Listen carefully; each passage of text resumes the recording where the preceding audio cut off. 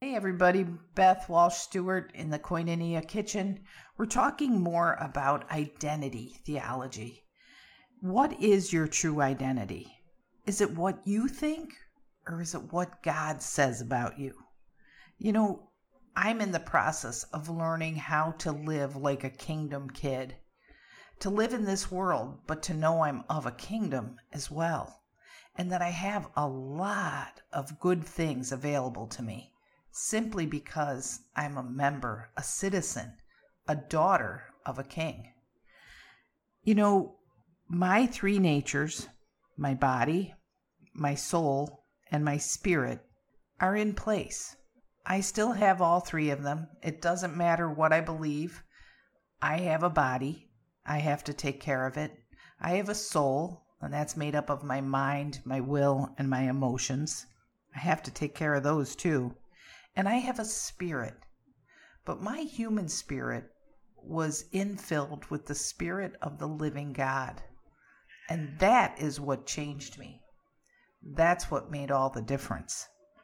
Because as God's Spirit expands within me, as I seek to know more about God, that Spirit gets bigger and it overshadows the other things.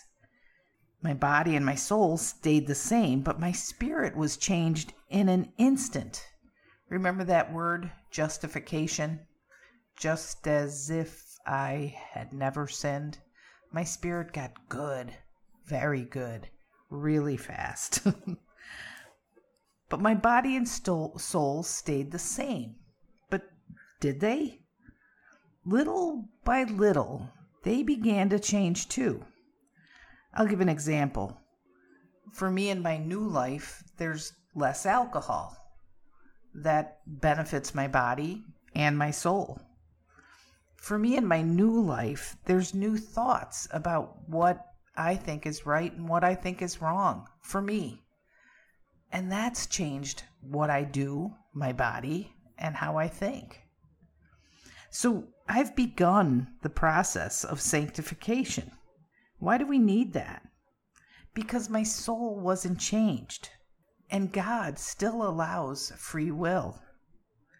I still have my old emotional triggers. I still have false beliefs about God, about myself, about other people. So what does that mean? You know, my sin died on a cross with Jesus Christ, but I still live in a sinful world. And what's my identity? Am I a sinner or am I a saint? That's going to make all the difference in the world. Let's look back in history. Can you imagine Satan's dismay when God revealed himself to Moses and gave him the 10 Commandments? Until then, the devil pretty much had our full attention. I mean, there were prophets and kings, but they were very human. With Moses, God came near. He gave him tablets with laws written on them. Consider what that meant to mankind. Suddenly, there was a written right and wrong, and it was written by the Creator himself. So it's as if Satan's response to the written law given to Moses was to tempt us directly in relation to what they declared. For example, idolatry increased. Statues and images became posh. Cussing became common in pretty much every culture. The Sabbath, trampled by the pursuit of wealth. Families, broken. Crime, murder, off the charts. We even have serial killers. Adultery can't be avoided if you have a TV. If you have a TV, you're going to have the wrong thoughts there. Stealing, cheating on taxes, for example, is called getting a good deal or a good tax guy. Lying has become a way of life. We've expounded to white lies, stretching the truth. We have all different ways of saying it. that justifies that it was okay to do. Just look at the news reports. What's true anymore? Coveting? Yeah, coveting. We just started an advertising market and we advertise. So coveting is the aim of advertising. And even third world children that don't have shoes now have cell phones. So what bound us to the law? It was sin. Sin, because we knew what we were doing was wrong, because it was written on these tablets, and it was told to us by God himself. But we still sinned. We still broke down and wanted what we wanted when we wanted it. So what does that mean to you if you are a kingdom kid? You are a new creation. That means you are going to have new tools to deal with temptation. The Holy Spirit living inside you will grow stronger. And the stronger the Holy Spirit grows, the less those temptations will win out. You know, Satan used the law against us. And that's why we needed Jesus Christ to come. He needed to get the law out of the way too.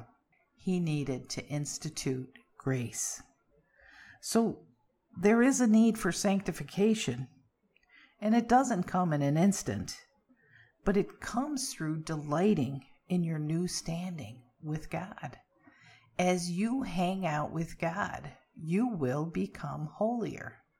It's just like teenagers. You remember your mom used to say, watch out who you hang out with. And it's true. The potheads hung out with the potheads. The smart kids hung out with the smart kids, the nerds, we called them back then. And little by little, we became like the people we hung out with. The same will happen if you seek to hang out with God. What you think about yourself becomes what you believe about yourself. Belief is key. Remember Jesus in his hometown? There weren't a lot of signs and wonders because of a lack of belief. So how does sanctification take root? Let's look at the mind. In Romans 12, Paul writes that God wants to renew your mind to the truth of your new identity. You will be transformed by the renewal of your mind. And then your beliefs about yourself will line up with your new identity. Let's look at your emotions. Emotions tie themselves to memory, smells, places. They are not always right. They are used to help us live well, but Satan will use them against us. So replace the I feel with the I am. I feel weak. I am strong in the Lord. This speaking of untruth changes how you believe. When you say, I am weak, you come to believe it. Actually, anything you put after the words I am is a powerful statement because you're invoking the name of Jehovah God. And then you're putting a curse behind it. Weak, stupid, an idiot. What do you say to yourself? So you must speak truth. Claim your truth. Jesus said his name is truth. I am the way, the truth, and the life. Claim your truth. Speak it. What will happen is that our belief will overcome our feelings. David wrote about it in Psalm 147. Remember now, this is a process. It doesn't happen overnight. Sanctification is an ongoing process that will take the rest of your natural life. Those emotions that are strong and long-standing will take time, but ask the Holy Spirit to help you. Ask him to relieve them and to replace them with the truth. Now on to the third part of the soul, the will. This is where the conflict between your two natures will happen. Free will is one of the ultimate gifts of our Creator. He gave it to men and to angels. We get to choose how to live our lives, and we can ask for power to live a righteous life. God will provide it, but he always leaves the choice up to us. Our will is affected by how we have actively asked God for mind renewal and strength to overcome convincing emotions that are based on false beliefs. Even in the 12 steps, when you get to step 11, you're asking for knowledge of His will for us and the power to carry it out. Why do we ask for both? Because knowing His will doesn't mean we'll do it.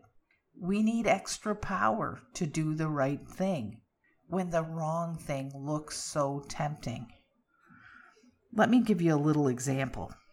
Maria is a young woman who found Christ at age 26. And up to that point, she's been diligent in her lifestyle, controlling outcomes, working hard. She had to. You see, her parents were both heroin addicts. So from the time Maria was a child, she was often the only one of the three that could take care of the family. So getting kicked out of dingy hotels for lack of payment was common in her hometown. She grew up in Fort Lauderdale. And Maria would talk to the office manager and promise payment, and then she'd go to work. Begging was the best at the mall because wealthy people hated seeing a little girl with a cardboard sign. So she could usually raise a day or two of rent in one afternoon. Maria made it through school. When kids wanted her to go party with them, she said no. She knew where it would lead. She worked hard to get good grades so that she could get a Bright Future Scholarship. That's a scholarship offered in the state of Florida. She used it to go to the community college where she got a 2-year business degree. Her mom died first. When Maria was only 15, her parents were missing for a few days. And for Maria, that wasn't uncommon. She liked when the hotel room was quiet and she could study. So she was working at a Subway sandwich shop 4 nights a week, and it was just 2 parking lots over from where they were staying. She knew they'd show up eventually. Sadly, when her dad came back, he was crying and telling her that he was sorry. Instead of grieving herself, she pulled her dad back together and got him into bed and to sleep. She fed him whiskey so he would pass out, and she kept a bottle stashed for times like this. She was 19 when her dad didn't show up for the last time. He had come close a lot of times since her mother had died. But eventually there was some woman who kept him around and supplied his drugs. And to this day, Maria isn't sure if her dad is dead or alive. Maria was on a date when Christ became real to her. The guy was really polite and kind, and he invited her to a concert in the park. There was this band coming through Florida called Casting Crowns. And after COVID restrictions were lifted, he invited her to go see them with her. When the altar call came at the end of the show, she was in a fog, tears streaming, confused, hopeful, everything mixed up together. She was encircled by a crowd, and people around her started to pray for her to receive Christ.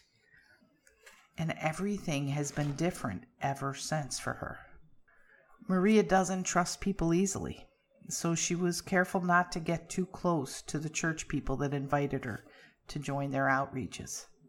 She liked the music and the teaching, but she hated pretending like this church was her home. She didn't have a home. The concept sounded great, but it had never panned out in her past, so her expectations were really low. She just didn't believe it. She could take care of herself. Okay. I just told you about Maria. What false beliefs and damaged emotions is she trusting? She's trusting her old way of life, her survival skills. And how is that affecting her behaviors? Fleshly behaviors aren't always adultery, gambling, drugging. Isolation is a fleshly behavior. Self-sufficiency, that's a fleshly behavior. Maria is stuck. She doesn't even realize that she has identity work to do. Identity crises affect us in all different areas, you guys. Pay attention. Are you struggling in a marriage? Do you always struggle in the workplace? Do you struggle with your personal walk with Christ? for outright resistance to transformation. There's like this unholy trinity that's working against us. The flesh, the power of sin, and then the enemy and his allies. And when you add difficult circumstances or people that are selfish, that are around us, it's just a constant interference.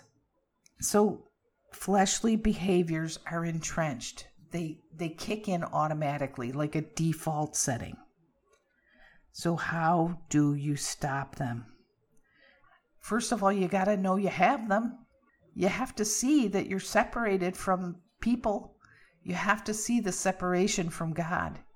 You have to see the separation from peace and comfort and serenity.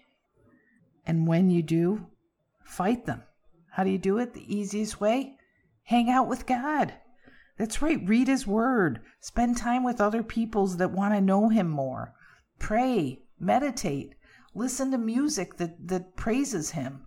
Listen to sermons on a podcast. Listen to this podcast. But the deal is this. When we go back to Eden, the two lies that were told were to doubt God's goodness or to be like God. The more we remember the enemy's deceit, the easier it will be to remember the truth of our new identity. Only Christians can live in the realm of the unseen. God's hope is that we come to know Him and love Him so much that we live in the unseen more than the seen. He wants us to live by our belief and not by our experience. How do we live this truth? We practice our faith. You know, faith without works is dead. But remember when you were dead? You were dead before Christ. I'm not saying you're going to work your way to heaven. That's faulty thinking. Jesus did that for you. But now, let that tree that was planted in your soul when you received Him bear some fruit. What does that mean? Let your life show others that you know God. Let your life show others a better way to live. What's the difference between a human attitude and a Christian attitude?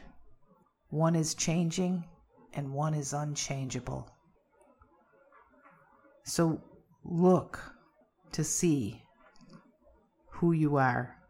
You are the beloved of the Most High God. He is absolutely crazy about you. And that is your true identity.